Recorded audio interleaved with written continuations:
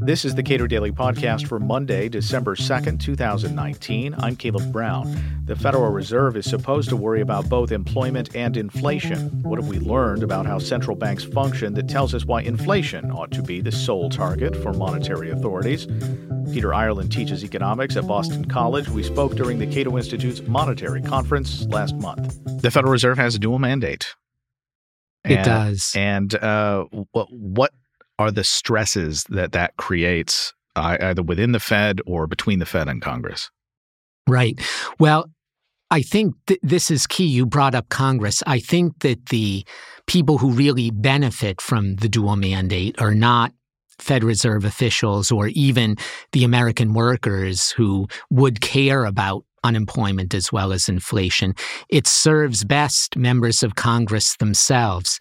It means that every testimony by every Fed Reserve official can be accompanied by politicians on both sides of the aisle railing against the Fed, one side perhaps accusing the Fed of being insufficiently hard on inflation, the other side insufficiently caring about the unemployed.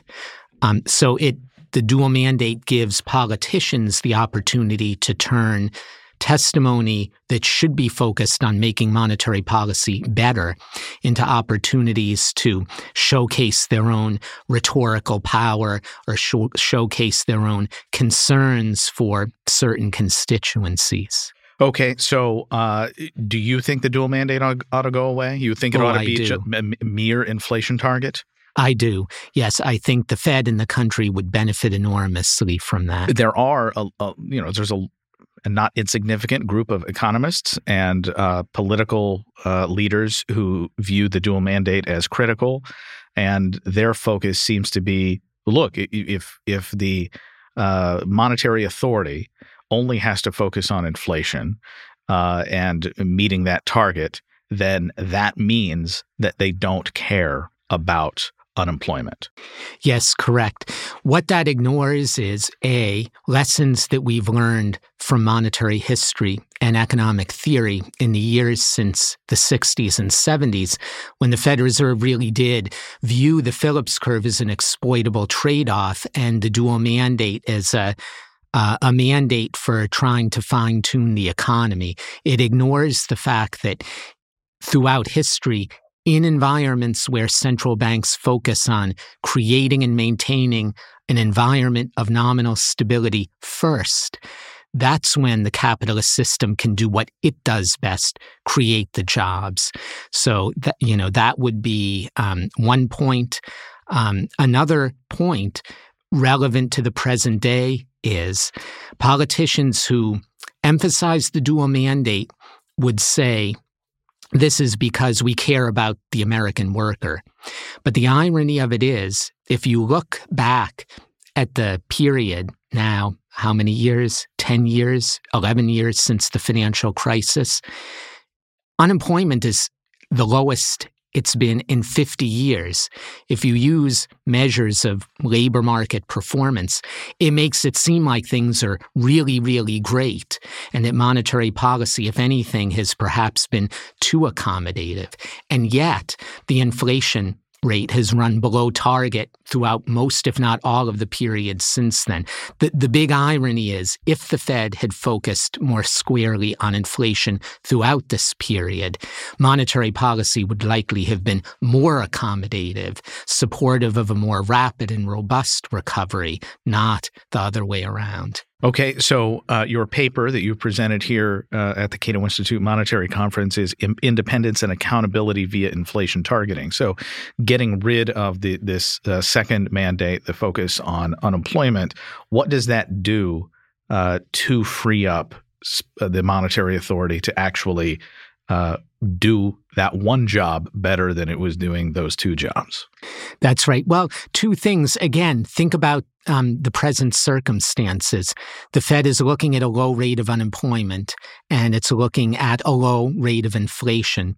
The low rate of inflation running persistently below target for the best part of more than a decade is suggestive of the fact that monetary policy has been insufficiently accommodative.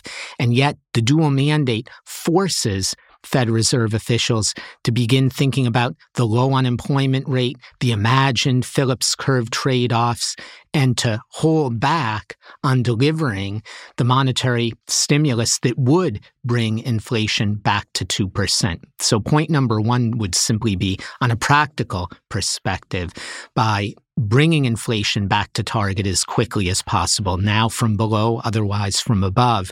The Fed would also allow for better performance of the labor market, the real economy as well. But secondly, again, the dual mandate benefits mainly members of Congress who want to sit back and criticize the Fed no matter what it does, not focus instead on how to make monetary policy more effective for all Americans. You give the Federal Reserve a 2% inflation target. It's a specific quantitative number, and the FOMC has identified their preferred measure of inflation based on personal consumption expenditures. So, has the Fed fulfilled the spirit of the dual mandate? The answer is always going to be no to that question in somebody's eyes and ears. But the question is inflation close to the 2% target, or is it running persistently above or below? That's something that's relatively easy to judge and can be used by Congress on behalf of all Americans to answer the question that we care about. Is the Federal Reserve doing what we asked it to do? So how, and I'm asking you to speculate here, how does a switch to the single mandate of inflation targeting, how does that change interactions between the Fed and Congress? You sort of alluded to it, that it provides this stronger, clearer metric for judging the performance of the Federal Reserve. But it also seems like, aside from having members of Congress pounding the table saying you need to go back to a dual mandate, you might have congressional leaders at least disciplined more in a way that they're compelled not to effectively call for higher inflation. Yes, does that sound right? It simply makes the discussion very focused on what monetary policy can and should do relative to what performance the Fed has actually delivered. It doesn't mean if inflation is persistently above or below target, perhaps it's due to factors beyond the Fed's control. Certainly, the Federal Reserve Chair should have the opportunity to present publicly to members of Congress and to Americans the reasons that he or she sees for a departure of inflation above or below target. But again, the conversation would be much more focused and much more effective. Think too about the evolution of Federal Reserve policy over the past 12 months. Late last year, the Fed was raising interest rates. Why? Because most forecasts showed that inflation was returning rapidly to 2%, and in fact, there might have even been a danger of an overshoot. This year, the Fed has reversed course. Why?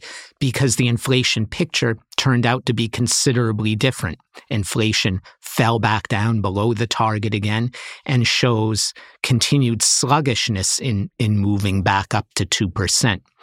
Explaining it that way makes very clear what the Fed is doing and why, and makes it clear that it's behaving in a way that is unyieldingly consistent with what the Federal Reserve can do, provide an environment of nominal stability without a single mandate for inflation targeting. Federal Reserve officials are put in the position of having to answer all of these questions.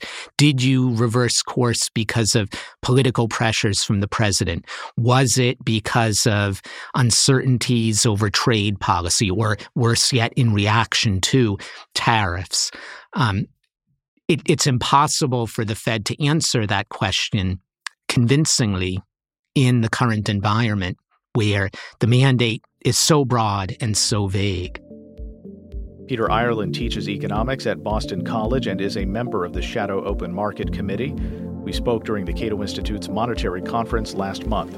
Become a member of the Cato Podcast Sponsor Program. Visit cato.org/podcast sponsor to make an end-of-year gift today.